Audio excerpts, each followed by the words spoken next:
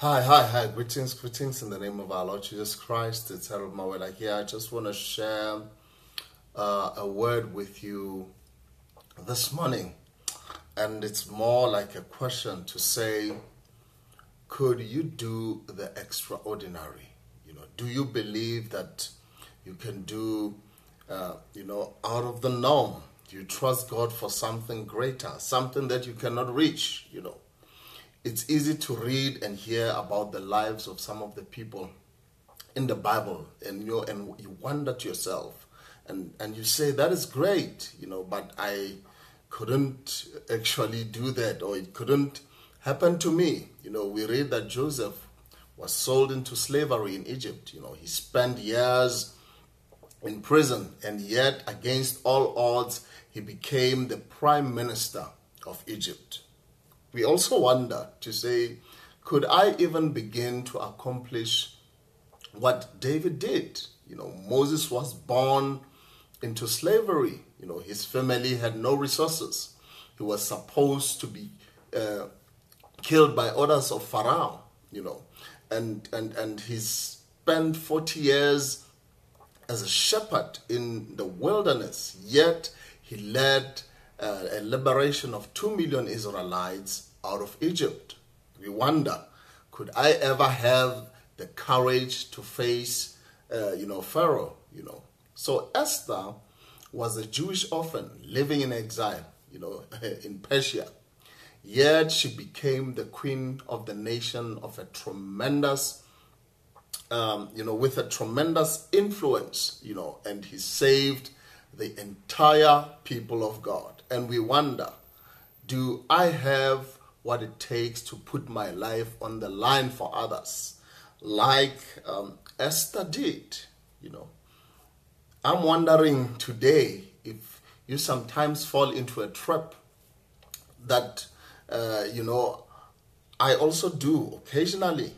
Have you ever wanted to believe for something really big in your life and pray a big prayer, but you stopped because you looked at yourself and you started to have thoughts? You started to realize, to say, yes, I want to accomplish this thing. Yes, this are the things I want to start, but I don't have the resources or the connections or the experience to do something extraordinary. In the scripture, that's what Nehemiah faced. He faced doubts, he faced, a mission that he had, but he didn't have the resources. He lived in exile in Persia and was a cupbearer of the king. When he heard that the walls of Jericho had been broken down, he had a desire to go and rebuild the walls, but he had no resources, no money, no expertise, and no influence. He wasn't a governor. He was not even a general at that time, But he prayed and dared to ask the king to send him.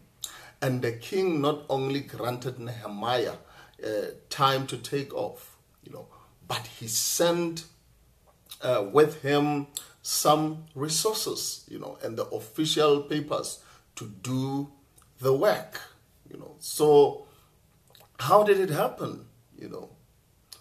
Nehemiah says, because the gracious hand of my God was on me, the king granted my requests.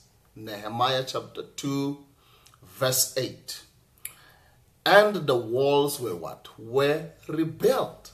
So too often we limit God because we don't feel that we have what it takes. We forget to look at our God. We forget to look at his resources, to do the extraordinary in our lives, in our plans, in our vision, and in our purpose.